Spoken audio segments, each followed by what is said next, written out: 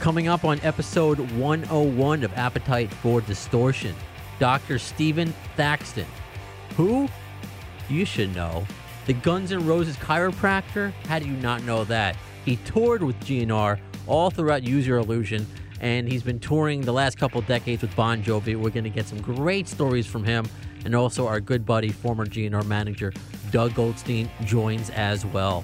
Welcome to the podcast. Do you know where you are? Do you know where you are?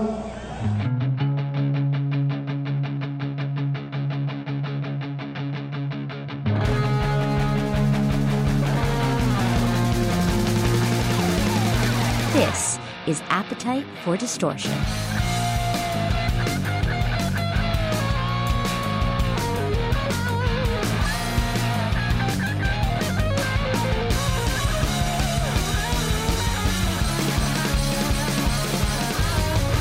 And welcome to the podcast, Appetite for Distortion. It is Brando, episode 101. So we're officially in the triple digits. I appreciate everybody just congratulating me on 100 episodes. I mean, I don't know. What's to congratulate on? I'm not making any money off it. I'm meeting a lot of cool people, having a lot of cool interviews. So, yeah, sure. I think this episode is going to be a continuation of that. But a good jumping off point is that people kept asking me what was one of my favorite episode. Too many to name. Of course, the one with Doug Goldstein was one of my favorites. But we did something unique, I think, on the podcast, because I come from FM, which I say, and the creativity is really limited, is that I guess I did interview Roberta Freeman by herself, but I had her come on in another episode, just like Doug Goldstein is doing right now. So my co-host for this episode is Doug Goldstein. Welcome to the show. Thanks, Brando. Yes, sir. I appreciate it. Glad that you landed safely. You let me bring on my favorite person.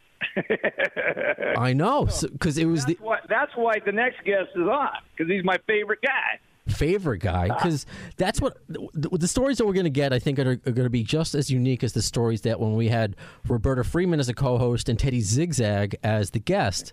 And there were things that, being on tour together for over 2 years, they would tell each other and like, oh, I didn't know that, especially when we were talking about the all the the riots and all that stuff. But so now we have who's Doug's favorite person in the world? I mean, other than his wife, I'm sure. I'm assuming. Well, she's not listening to this, Brenda. Okay. Dr. Stephen Thaxton, my favorite doctor in the world, knows more about the human body than anybody I've ever met.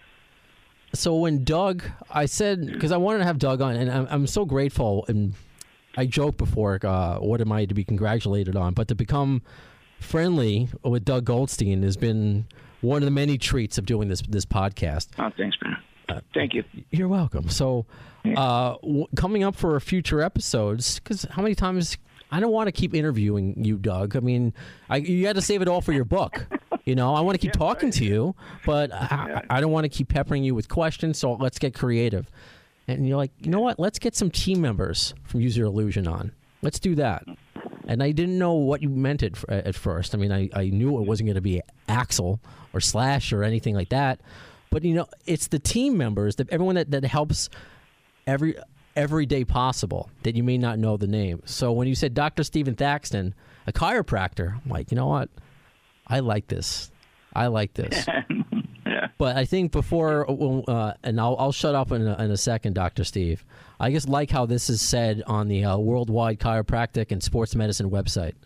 Dr. Thaxton began his career early, quote, on the road as the personal chiropractor and fitness consultant for the rock band Guns N' Roses. And to show how nerdy the chiropractor website is, they put dashes before and after the end. That's not how you write Guns N' Roses.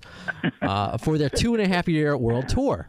You also have been Bon Jovi's personal chiropractor and fitness consultant for the past decade, including 4 world tours. So you are just not a chiropractor. You're the rock and roll chiropractor. So welcome officially to the AFD show, Dr. Steve. Thank you, Brandon. I've been blessed beyond my wildest imagination. I can tell you that. And when Doug first hired me on for that tour, it was how do you live after that? Because It was my favorite band. Okay. And I'm on tour with them, and how do I ever live past that? And I've sure tried, but that was one heck of a way to start a career, because the truth is, and it took me 20-some years to tell Doug this, but technically I hadn't even graduated from chiropractic school. I love that part of the story. Kids, don't listen to that. Stay in school. No, everything is done by trade, but that's what's so fascinating. You answered one of my first questions is how do you get on that? And when it said on the road and it's your first job, so it's not like, they went to, I don't know, some arbitrary, the Book of Medicine, and let's look at the top 5 chiropractors and who has what ailments on the band and who can we get. It's not like a baseball team where you have to get the right. It's like the right research is in there. From your accent, I know you're not a Northerner like me. No. And speaking of accents, oh my gosh, did I catch flack from a California-based band? Because I grew up in West Virginia.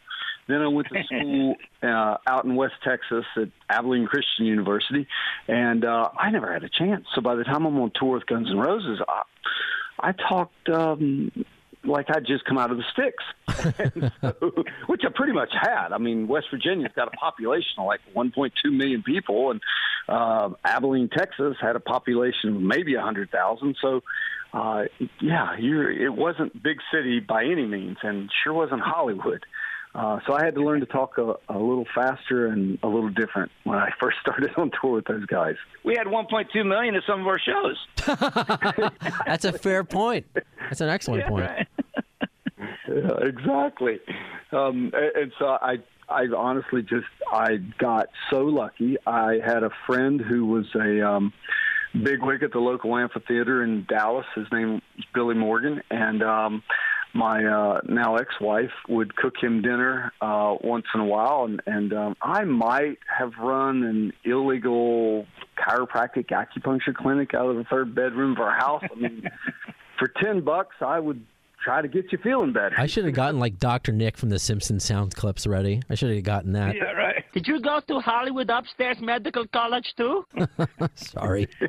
And so Billy called and says, hey, the Guns N' Roses is in town, and they need a chiropractor. Is it possible you could do it? And the funny part about it all was that I had asked Billy a couple months before we'd had dinner and said, man, my favorite band, Guns, is coming to town, and is there any chance you could give us some free tickets? And he goes, they don't have any free tickets.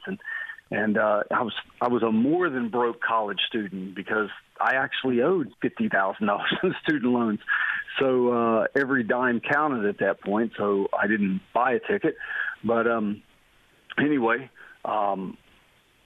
I was in my attorney's office discussing how to buy a practice south of town when Billy called, and so my wife called me at the attorney's office, and he's a chiropractor, but he didn't practice. He practiced law, and I looked at him. He happened to be the school's attorney as well, and I said, hey, I hope you're not going to kick me out of school for this, but this is the greatest opportunity of my life. Right. And is there any I've got to go. I hope you won't kick me out. And he says, come with me. And so we walk down the hallway, and I'm like, oh, my God, he's so stern. What's going to happen? And he opens the door to a spare office room in his office, and there's a portable chiropractic table. And he says, take that table. You'll get there a lot faster than if you go home and get your table. God bless Rod Phelps, man. That's who it was. And so off I went and went over, and the tour manager, I worked on a few crew guys that night, but the main guy they wanted me there for was Axel's personal assistant, a guy named Blake Stanton. And he was too busy for me to treat that night. And so I went up to the tour manager and said, hey, I haven't had my doctor cards made up yet, but this is when I was a student, but the number's the same, so call me if you don't want me to come back for tomorrow night's show. So I made it a little harder for me not to come back. Of course, I come back the next night and ended up, brought my wife with me. She counted 70 people in like 3 hours that I adjusted. Yeah. Wow. All the crew guys, all the band's wives, their girlfriends. It was pretty chaotic in the little chiropractic office I'd set up there. And so right before the show starts, Axl's personal assistant comes over, and I adjust him, and he says, "Hey, Axl has talked to the band, and they were telling him how good they felt after you treated him, and he was wondering if there's any chance you could stick around till after the show and treat him." And I'm just like, yeah, like I got anything better in the world to do than to treat Axl Rose. That's because you didn't realize how late some of those shows go, Doc. Oh, no, not at all, because I'm supposed to be at that practice. I'm supposed to be buying at 7 o'clock the next morning. Oh, no. So literally at 5 minutes till 2, I see the tour manager because I'm hanging outside my office now, and I said, "Hey, is there any chance you could tell me when Axl's going to want me to treat him, because it's getting kind of late." It's 5 minutes till 2 o'clock in the morning. And he goes, let me check.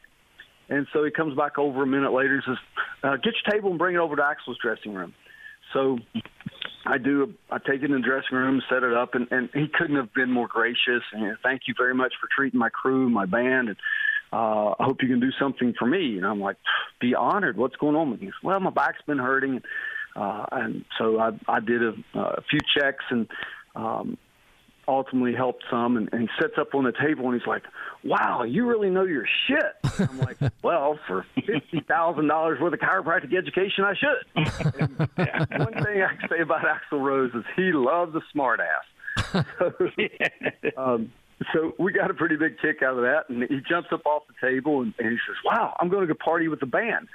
Well, he had a lady by the name of Susie London in the dressing room there as a friend of his, and so Susie looks at me, and she was, I was 25 years old. She was like 40, which seemed so old then, but now at 54, I realize how actually young she was. And so she looks at me and very sternly says, "What did you just do to him?" And I'm thinking in my head, wow, I'm not really even a chiropractor yet. What can she do to me? So smart-ass reply number 2 comes out. And it's like, I just set his life force free. And she looks at me and she goes, "Wow, will you do me?" I'm like, "Sure, get on the table." So I end up adjusting Susie, and a couple of days later, they called and asked me to come out on tour with them. So I made some arrangements, and they had a plane ticket waiting for me at the airport. I met him in Salt Lake, and to wind this long story down quickly, 3 weeks later, we're at the LA Forum playing 4 shows, pretty much the homecoming shows for Guns N' Roses, being from Hollywood. Mm-hmm. And I go up to the tour manager and said, "Hey, John, I can stay longer, but I need to let some folks back home know what I'm going to do. You said it was only going to be 2 weeks. It's been over 3 now.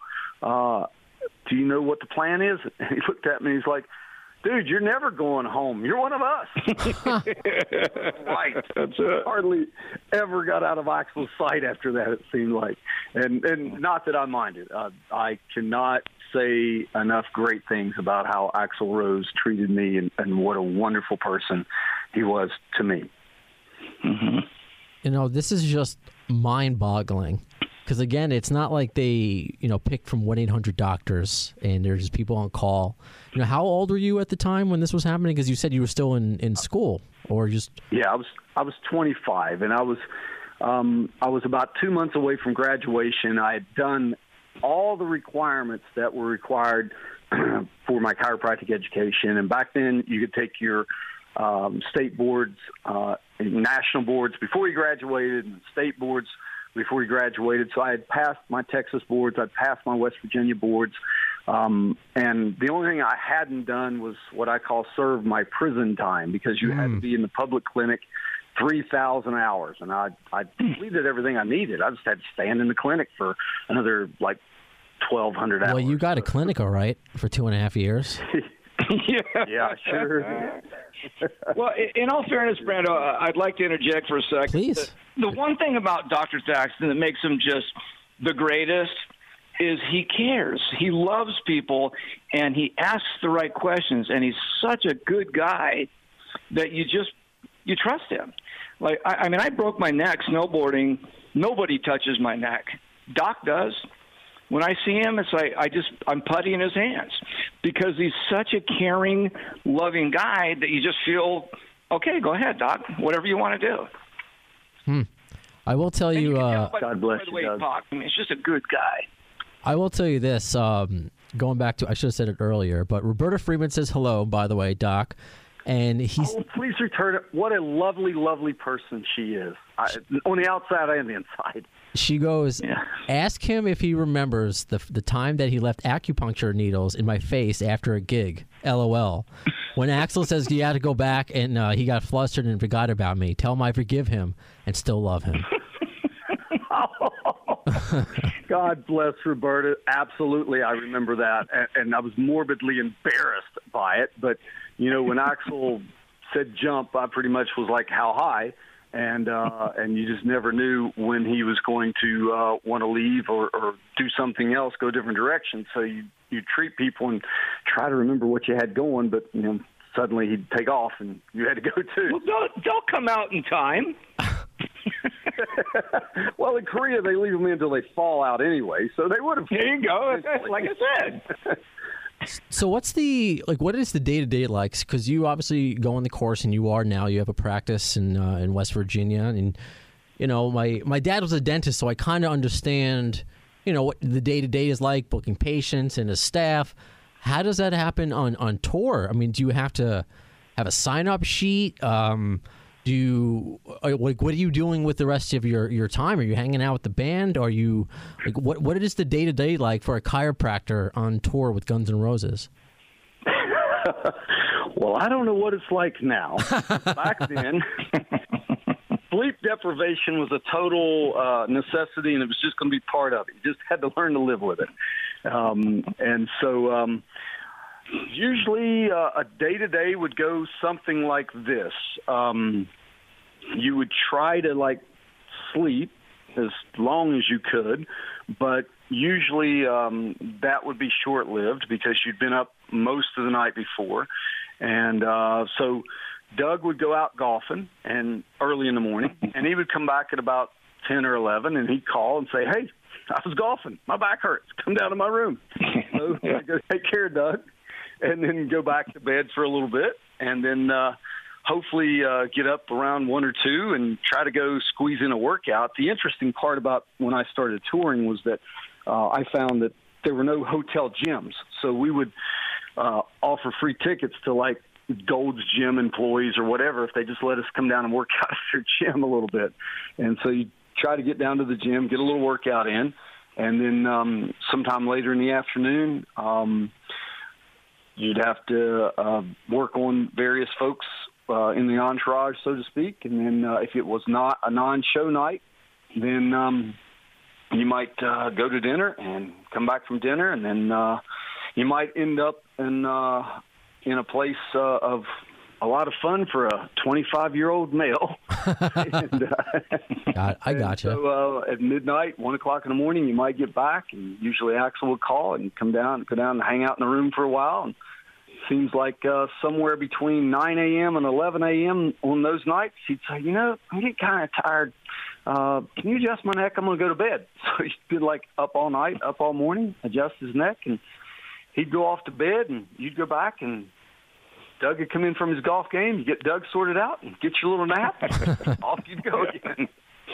Oh, what a trip! So, in addition to Doug, who did you bond with on tour? Because you were essentially going in as a stranger. It's like you're going to a sleepaway camp, and you're the new kid. You don't know anybody. I was a total stranger, and I got to tell you, the entourage welcome, because I really was. The tour started, I think, in May, and I joined them July 10th.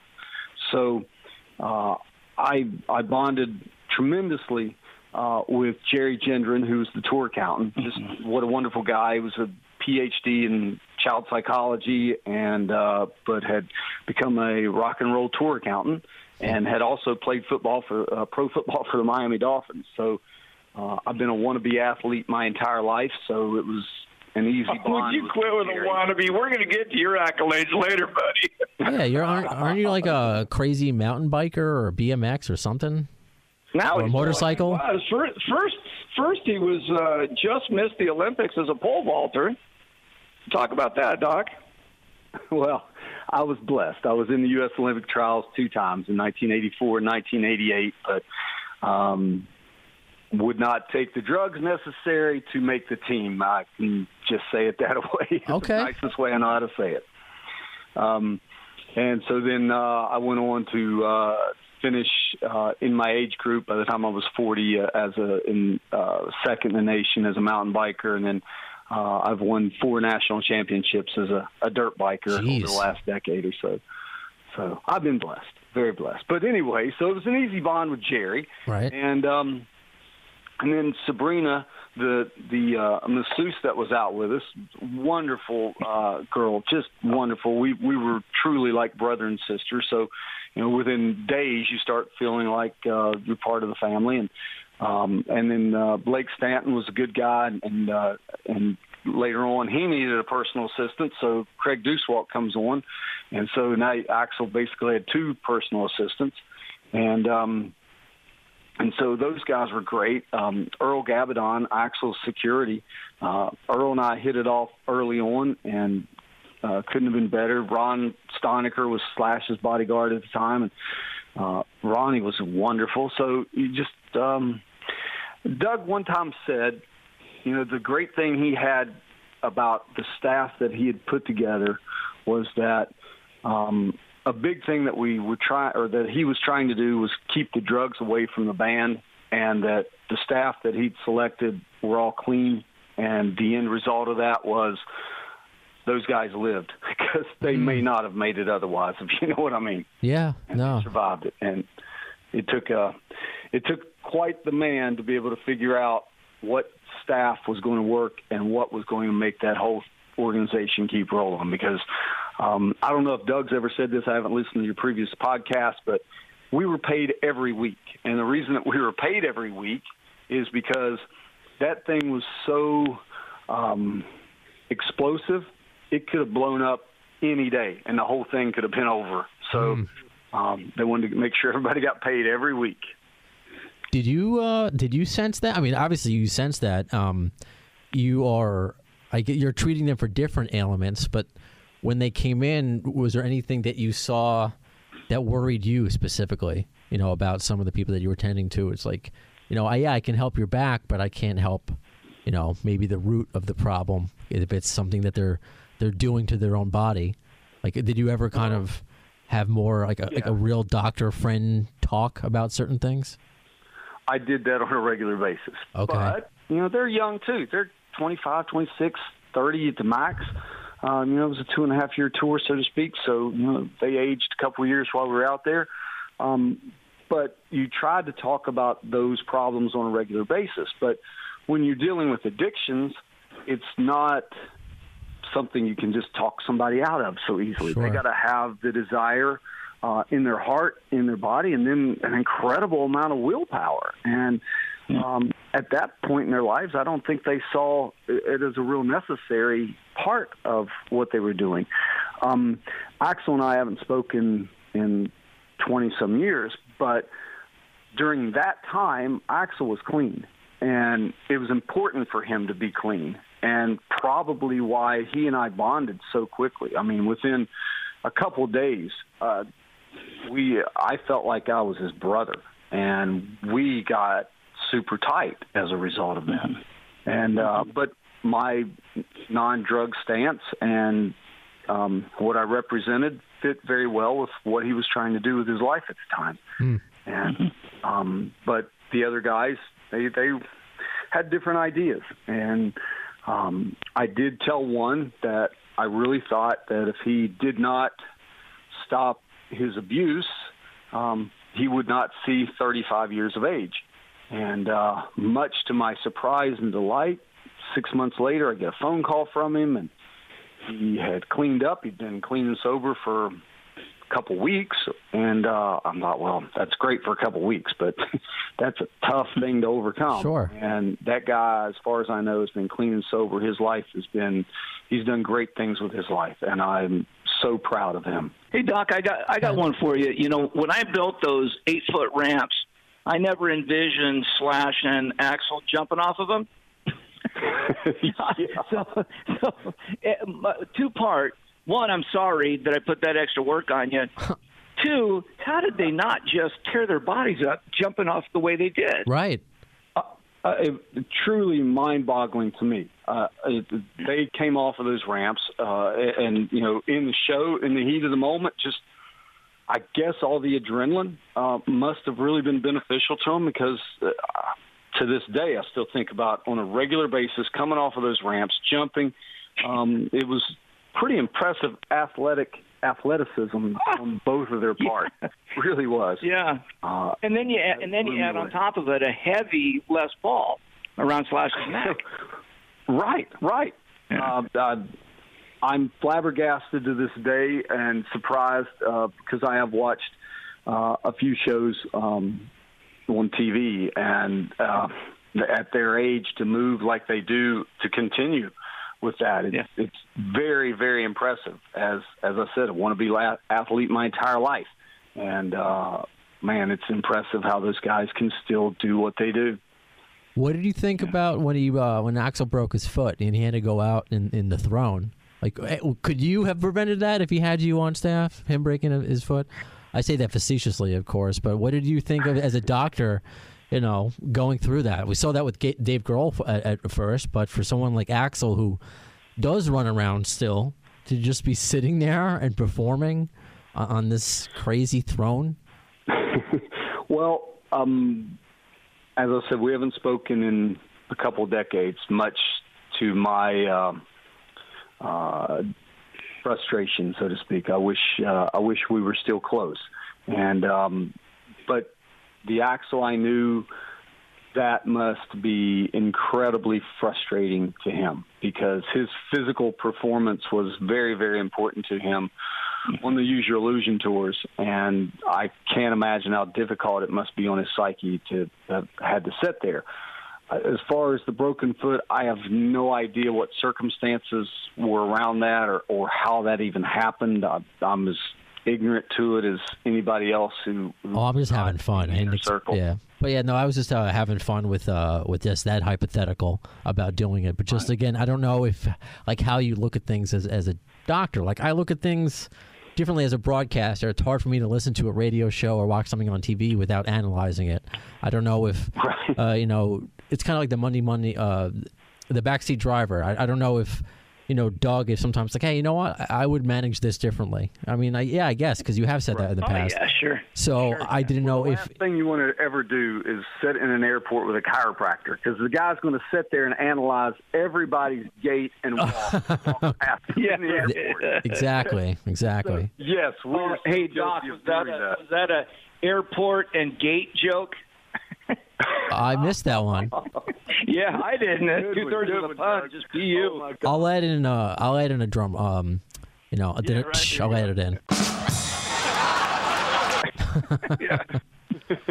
Well, speaking of airports and gates, I do remember one really difficult situation we ended up in. Axel was dating Stephanie Seymour at the time, and her and her other model friend had rented a house for like a month. So each was staying there for 2 weeks with whoever they wanted to stay with. So Stephanie invited her mother, so it was out on Montauk. And so she invited her mother and wanted Axel and I to come up. So we couldn't, with shows going, we couldn't get up there till like Sunday night. So I think we had a show in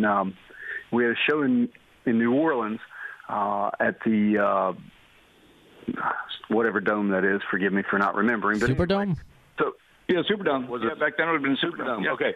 So I had a show at the Superdome on Saturday night, and then Sunday we're going to fly commercial up to New York and go out and spend a couple of days out at Montauk with Stephanie and her mother.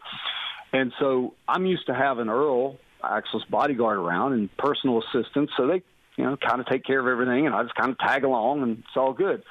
Well, for whatever reason, he just wanted me to come along on this one, which was fine. And so we get to the airport and get the luggage out. Everything's going smooth, going through the airport. And we stop in he wants to go into like a magazine store, bookstore, whatever. So we go in, and within 30 seconds of getting in there, fans start spotting him. And full-on chaos breaks out. Well, he's cornered. There's nothing he can do, and he's frustrated beyond description. he literally just sits down in the middle of this bookstore, and I'm trying to keep fans off of him. It's pure chaos. I think, begged, pleaded enough with the fans to make space for us to exit the thing and straight to the gate, and they put us right on the plane. God bless them. But, oh, my gosh, that was one difficult ordeal. Well, because you're too nice. Earl would have just walked through. You're probably right. Another one like that, it was such a complete shock to me. Axl wanted to go to dinner on Sunset one night, so we did. And after dinner, one of his friends' bands was playing at the Whiskey A Go-Go, so we go to dinner, and there's parking was limited at the Whiskey, so he goes, we're just gonna leave the car here. We'll just walk up Sunset. And I'm like, okay, let me call Earl. And he says, no, you and I will just walk up. And I'm like, well, let me call some security. He's like, no, we'll be fine.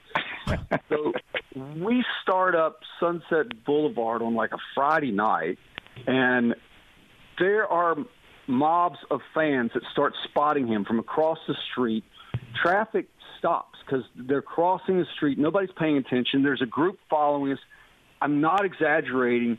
I bet by the time we got to the Whiskey, there were probably 2,000 people in tow. Jeez. And I still remember a guy, like, right before we got to the Whiskey, he drops down on his knees, does the whole I'm not worthy thing from, like, Wayne's World. Yeah. And is like, it's God. Oh, my God, it's God. And he starts doing the whole, like, bowing like Allah kind of thing. I'm like, probably Dave Mustaine from Megadeth, huh, Brando? Yeah, very true. Yeah. And thank God the Whiskey security guys saw us when we were probably 50 yards out or so and came down and helped get us in. But, oh, my gosh, I mean, that was just it literally stopped traffic on Sunset for like 5 or 6 blocks. It was pure chaos. I keep thinking of that one of the last scenes from Ferris Bueller when everything just went crazy and just like a random dance break broke out and traffic stopping and all that. Yeah, that's what it was like, except it was 11 o'clock at night or something. And it was real. Yeah, it was real, no doubt. Hey, Doc, do you have any, like, funniest moments, like just hilarious, that you can think of? Oh, man. Oh, you totally caught me off guard with that, Doug. Yeah, I thought I might. That's what a good reporter does. Isn't that right, Grant? Good question, Doug. Thank you, buddy. Funniest moment I remember was, and the irony of it, I guess, is the funny part, is that we're playing a show in Bogota, Colombia. And there you go. That's hilarious. Yeah, that whole South American leg that time just turned into pure chaos. I mean, we started in Caracas, Venezuela, and there was some religious group praying and a big rainstorm comes up and collapses the stage the night before the show, which they'd been working on the stage for like 3 days. So how do you get a stage back together after it collapses in a rainstorm? So somehow they figured out how to do that. But then just as we're finishing the show, there's a coup for the government, and they're not letting any planes out. So Doug figured out some way to get us out, but now we can't get the band and their or we can't get we got the band out, can't get the equipment out and the crew out. Yeah. So by the time so we had shows, I think, scheduled in Bogota for Monday and Tuesday night, and so this was like we were leaving on Saturday night, have Sunday to get stage. The other stage was already partially built and, moving on. And so, but if we didn't have our amps and guitars and drum sets and all the things it takes to make a show go, can't get it out. So Doug offers to, as I understand it, Doug, you were in the meeting. I wasn't, so correct me if I'm wrong. But he offers to the promoter to do the shows Tuesday and Wednesday night. And the promoter's like, no, we'll just put them all in on one big show Tuesday night.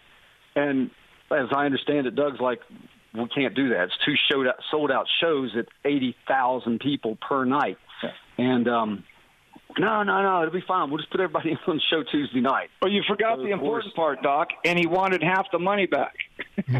Oh, I forgot about that. I said, no. I said, no. Yep. So anyway, they're going to do this one big show on Tuesday night, and of course, earning more of the Guns and Riots reputation that night. Of course, they riot because only 80,000 people can fit in there, and 160,000 want it in. So it turns into a riot on stage. We get the band off, and Axel's sister, Amy, what a wonderful, wonderful girl.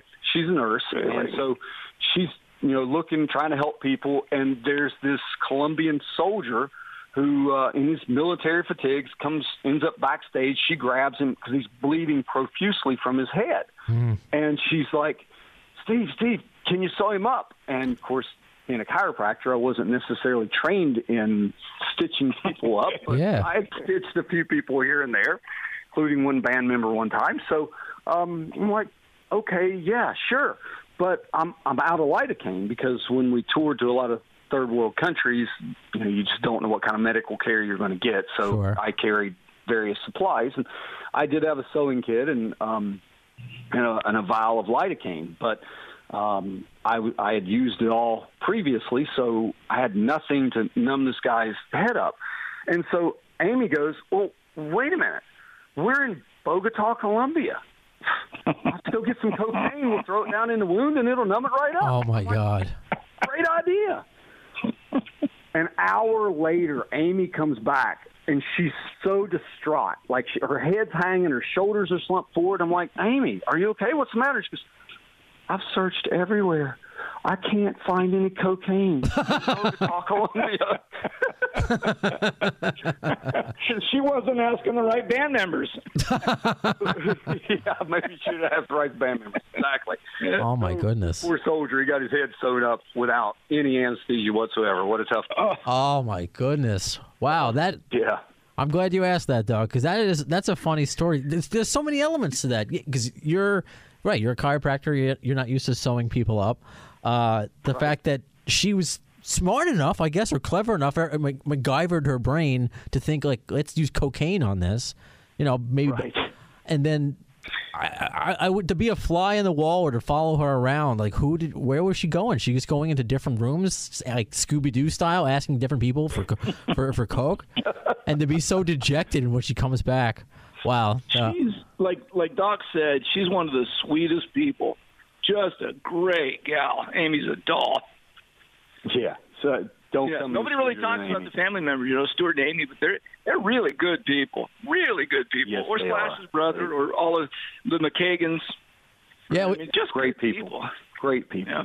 Future episodes, maybe, Doug. As you know, I've had a couple of McKagan brothers. Yeah, the McKagan clan. Yeah. I got Slash's son. We'll see. At least now that I have a nice resume. His brother Ash, I used to call him the King of Cool. That guy's awesome, man.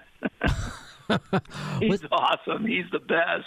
Oh, well, now that I have a little bit of a track record with interviewing family members, hopefully they'll know going forward I come in peace, because this band is so crazy. Tell everybody what you're up to these days, bud. Oh, me? About your practice and Doc. Yeah. Yeah, well, I've been very active in state government here in West Virginia. We've got the worst opioid in any state in the nation, and we pretty much have been the epicenter of the whole opioid crisis. And it's an embarrassment, but the shining light is we've been able to initiate some changes in our state laws to try to curb it and ultimately, ideally, eliminate it, because 82% of all heroin addicts started with an opioid prescription from their medical doctor. And so, especially being a chiropractor, I mean, this is what we do. I mean, they started on an opioid because they were in pain, and a significant portion of that time it was from back pain in particular, but neck and shoulder to follow. Yeah. So when you look at all of that, we're the obvious choice that we should be the first line of defense in these things. And so often the cases we're not. The first line of defense is some kind of opioid intervention, which can be addictive in less than 5 days. So we end up with a lot of addicts that never should have been that way in the first place. And then, of course, second, third, fourth time they go back to their medical doctor for more opioids, he's like, I can't give you any more. And what's the next best thing? It's the heroin on the street. And so That's right. We've created a massive monster from this opioid epidemic. And what blows me away is that how many times in the history of mankind do we have to learn this lesson? The Chinese fought 2 different wars with the British because the Chinese had up to 90% of their population addicted to heroin, and the British were supplying it to them. So they go to war in the 1800s twice for this. And then some knucklehead medical doctor in the 1990s decides it's still okay to put people in pain on opioids, and off they go again. It's crazy if you do the research. It was 38 patients that he did the research on to determine it was okay to put people on opioids. Obviously, not a real study. Goodness. Yeah. We've talking about this with Doug before. Everything that he does for MatthewsHope.org. Yeah, I wasn't sure that Doc was going to take it in that direction, but Doc and I have been talking quite a bit about working together. I'm currently working quite a bit in the Ohio market, which is second in the country, and my next get to is West Virginia. So Doc and I are going to be collaborating together on the opioid epidemic. We've been talking quite a bit about it in the past. I think that's amazing that you're both putting your efforts into that, because I've spoken to Doug, and I'm not going to bore you too much with my story, Dr. Steve, but I've had brothers addicted to opioids, and thankfully, everyone's okay now. But my dad, I mentioned before, was a dentist, but when he started getting arthritis in his hands, just too much pain medication, and that led to his depression, losing his life from depression. So there's a lot of ways to downfall what you think is just a minor back problem, that can lead down that path, and to kind of give back. I think it says a lot about you, because you can just have your practice. Doug, I've said before, he can just live his life, however he wants, but to dedicate it to a service, such a need here, not just in the States, because we have listeners everywhere. I mean, it's a problem everywhere, and people self-medicating, and you needing to go to the right doctor, because people felt that way about antidepressants, because I'm on that as well, because it's so overprescribed. But to some people it is, to some people it's not. And that's why you need a good doctor, whatever your ailment is. So that's why it's knowing Doug put the right team together. He got the right people together, which I can't imagine how hard it was given your patience. But the team was there. So I'm glad that you're still doing that. And it's, I don't know, even though the cause is a sad cause, it's a noteworthy cause. But to kind of have a use your reunion, doing such a, you guys to kind of reconvene to do something like this all these years later is just, it's really cool. It says a lot about you guys as people and as friends. Well, I love Doc. Respect. Good man. Well, I had immense respect for Doug right away, and realizing the team that he'd put together to try to keep the band was so volatile. When you have that unbelievable talent, I should say, in one room, that's going to be hard to keep that together. And it didn't take a genius to realize that, man, this thing is so volatile and so explosive because there is so much talent here. But what it did take was a tremendous team that could smother the fires when they rose, to calm things down, to find ways to mitigate the problems, to keep that band together, to keep things rolling in the right direction. And it was just amazing to me.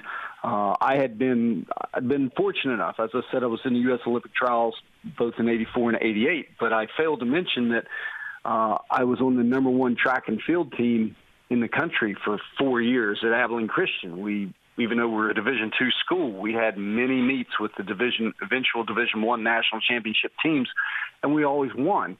And so I thought, man, being on the greatest track and field team in the country for 4 years, what a team that was. And they were, don't get me wrong. But then I come out on tour with Guns N' Roses, and I see what Doug has assembled and how passionate, literally passionate, every team member was about their specific job. And it took that kind of passion to do that job properly. I mean, I sleep like 9 hours a night now, but back then 2 and 3 was normal, and I was okay with it. It was wonderful to be with such a team.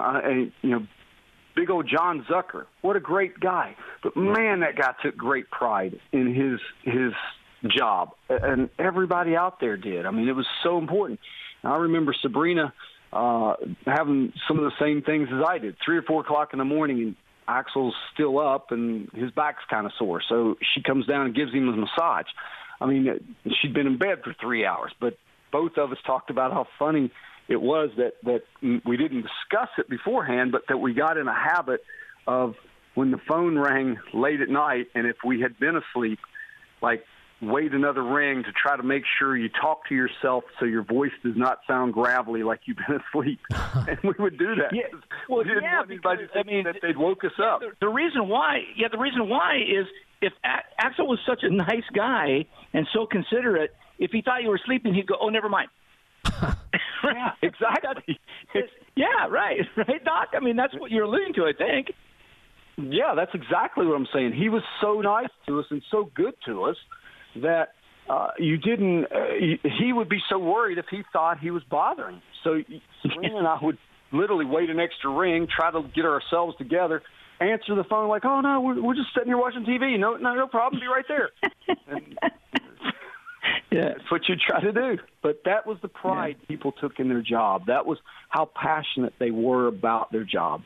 And that's important. When you have that kind of pride and joy in your job, it's amazing what happens and the magic that can happen from that.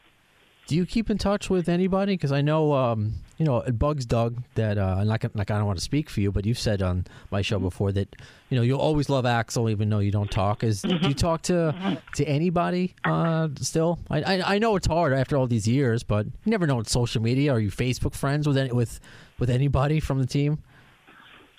I am to some degree. Roberta Freeman and I just connected a couple months ago. And all right. It's very cool to talk to her on Facebook, and so that's been wonderful.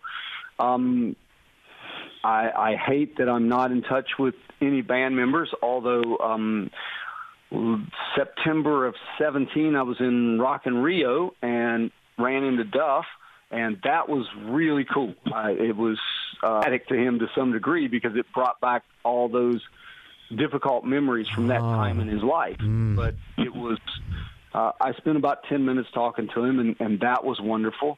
But unfortunately, the rock stars are more than difficult to reach, and the team, social media was just not part of that era of time, and now that it is, we've just not touched base. Oh, John Zucker and I are still friends, so I should say that. Yeah, love Zuck. And Deuce Walt. Yep, we talked to such a great guy. Well. Yeah, we love What's Craig. that? Yeah. Any? And Craig Deuce Walt and I still touch bases sometimes. Okay, all right. And I know we can't keep you both here forever, so just a few more minutes. What is your favorite memory when you look back on it? Is there anything that stands out in particular? It doesn't have to be anything like something that's special to you, like maybe something that we don't think of, but something that you still, think about every now and then. Yeah. My favorite movie in the world is Dances with Wolves. Okay. And my wife runs a wolf rescue here at our house, so people get wolf hybrids and can't handle them, so we end up with them. So we love them, have low expectations and tons of love for them. But my favorite movie in the world is Dances with Wolves. And I remember after the last show, Doug had arranged for 2 shows in Buenos Aires, Argentina to finish the tour. And I remember coming out in the hallway after the second show, and we all got separate flights home. I'm heading back to Dallas, where I lived at the time, and they're heading back to L.A., and I walked down to Axel's room and said goodbye. And in the last scenes on Dances with Wolves, there's the Native American on top of the mountain screaming how much he respects and loves his friend. And I remember Axel and I both kind of felt that same way, and that's probably the most special memory I have from that whole tour. I mean, there's a ton of memories, but knowing how much you care about somebody and they care the same about you, that's you can't can't buy that kind of love for one another, mankind, you know? Oh, absolutely.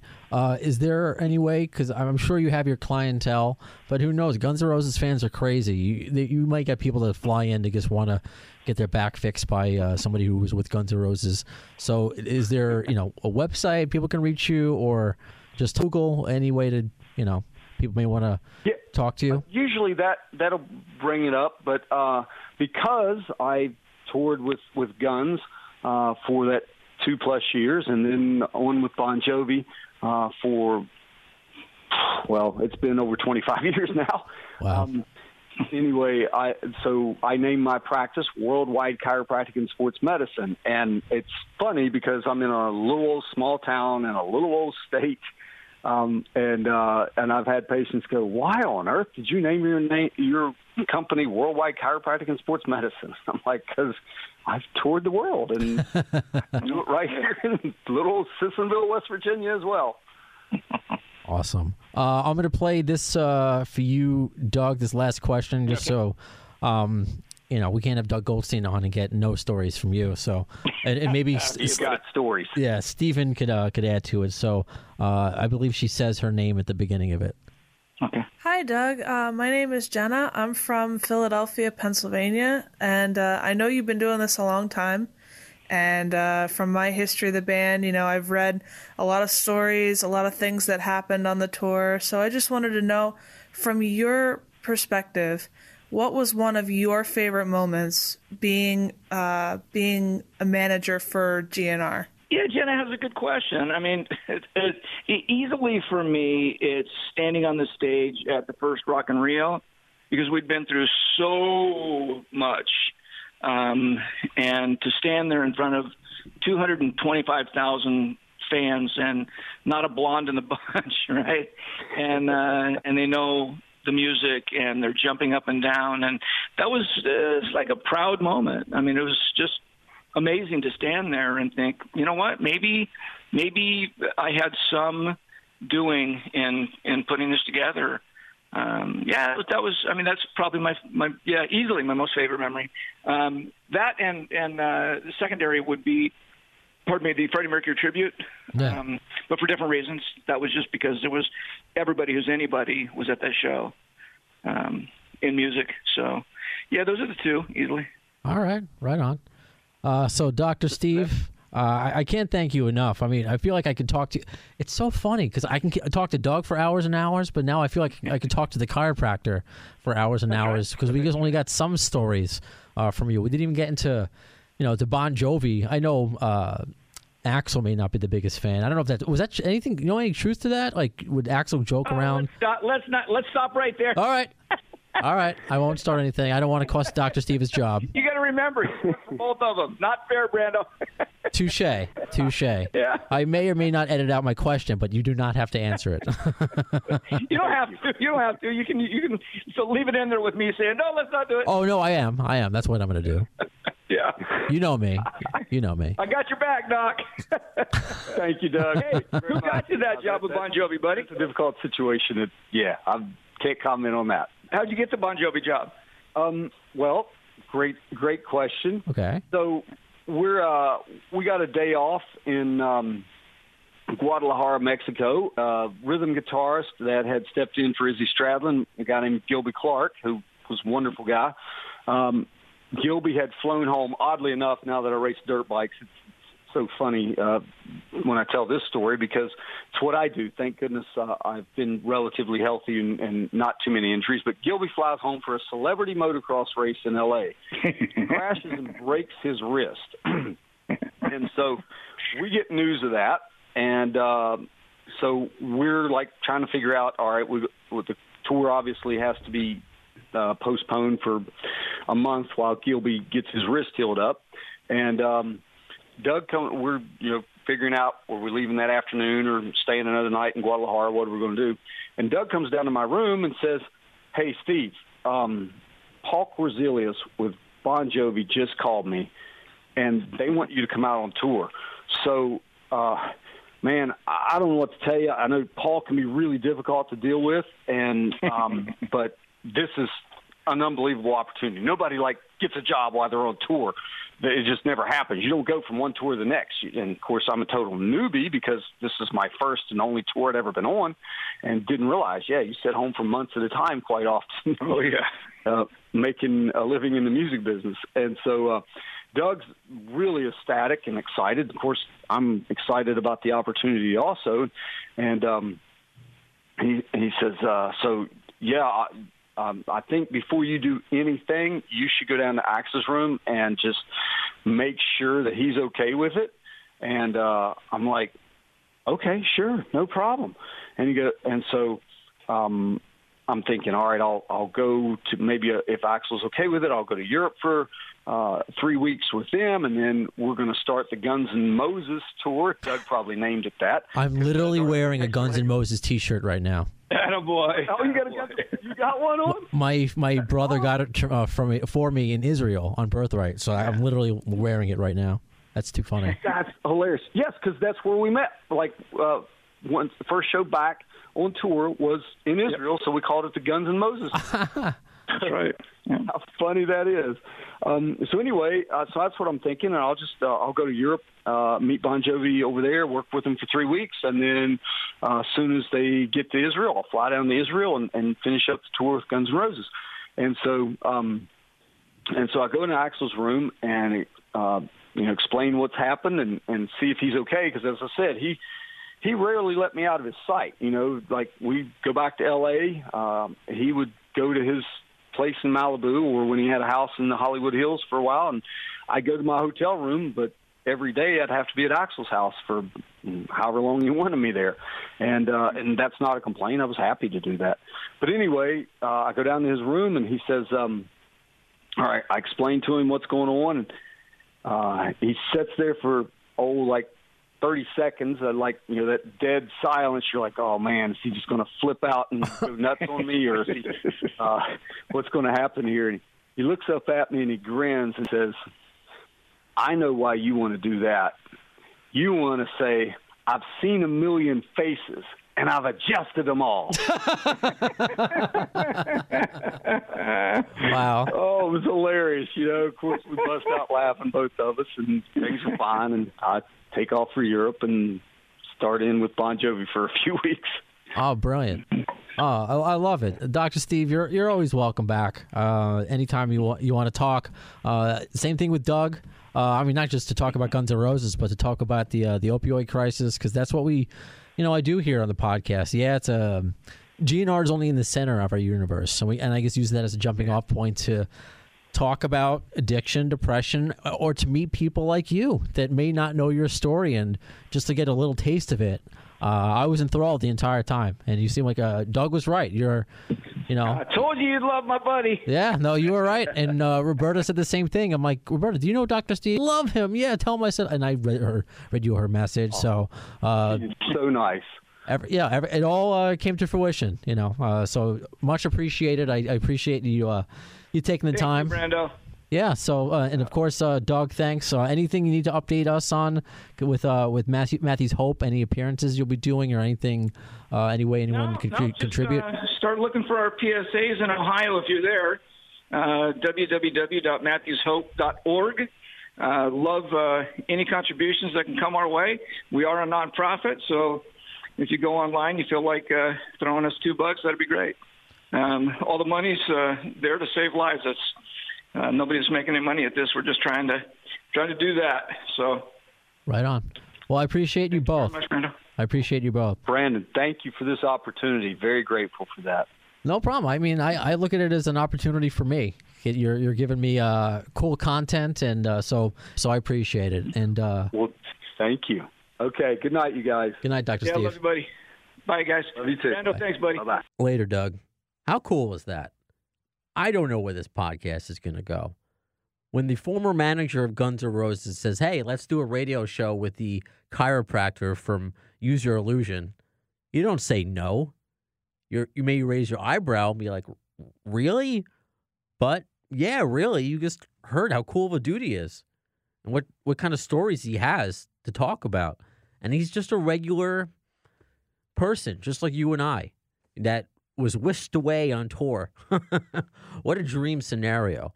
And the fact that he's still able to do something like that with Bon Jovi, in addition to having his normal practice. But to me, this episode really displays what I want to do here.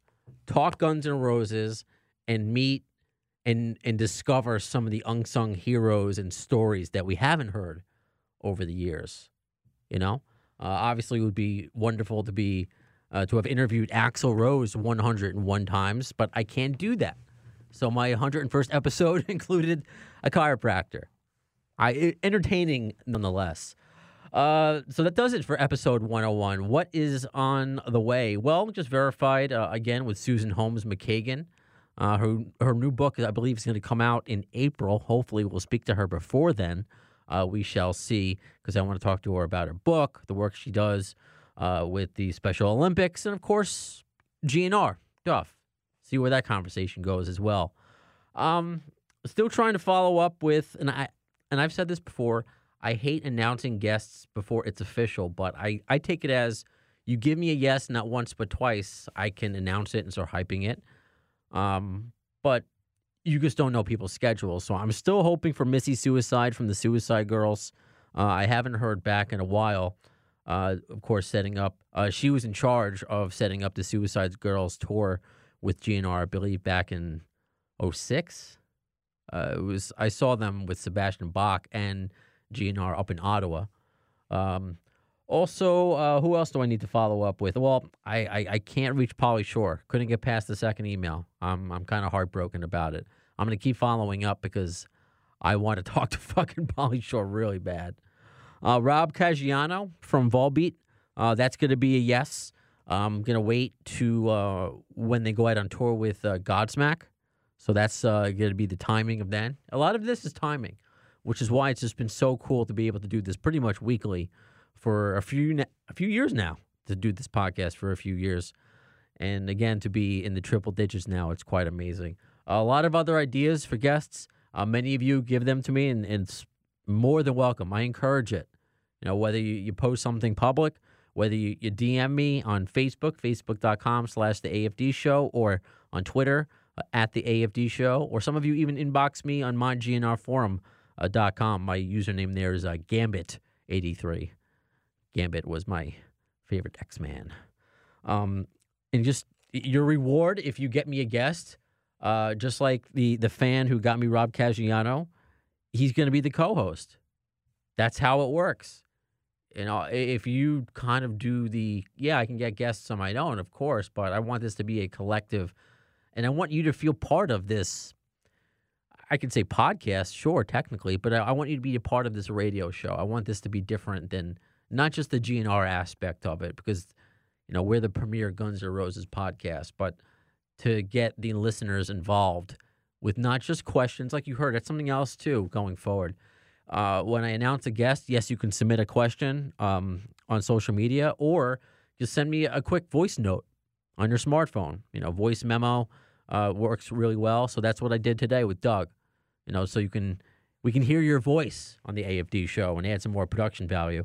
And the rock stars or the managers, the chiropractors can hear your voice as well. I think it adds a pretty cool element to it, since it's not a call-in show. And even when radio does call-in shows, do you ever get to ask, the star they're interviewing the question? No, it's like sports radio. You just talk to the host. So I want to make this grow in that way, too. Again, all centered around Guns N' Roses, of course, with our 6 degrees of GNR bacon.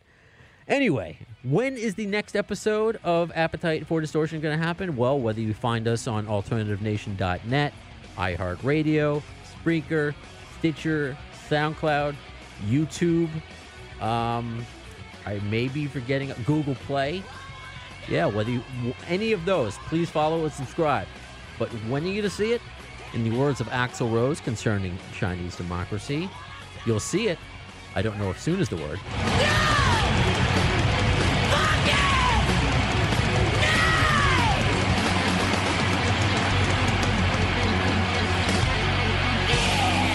Thanks to the lame-ass security, I'm going home.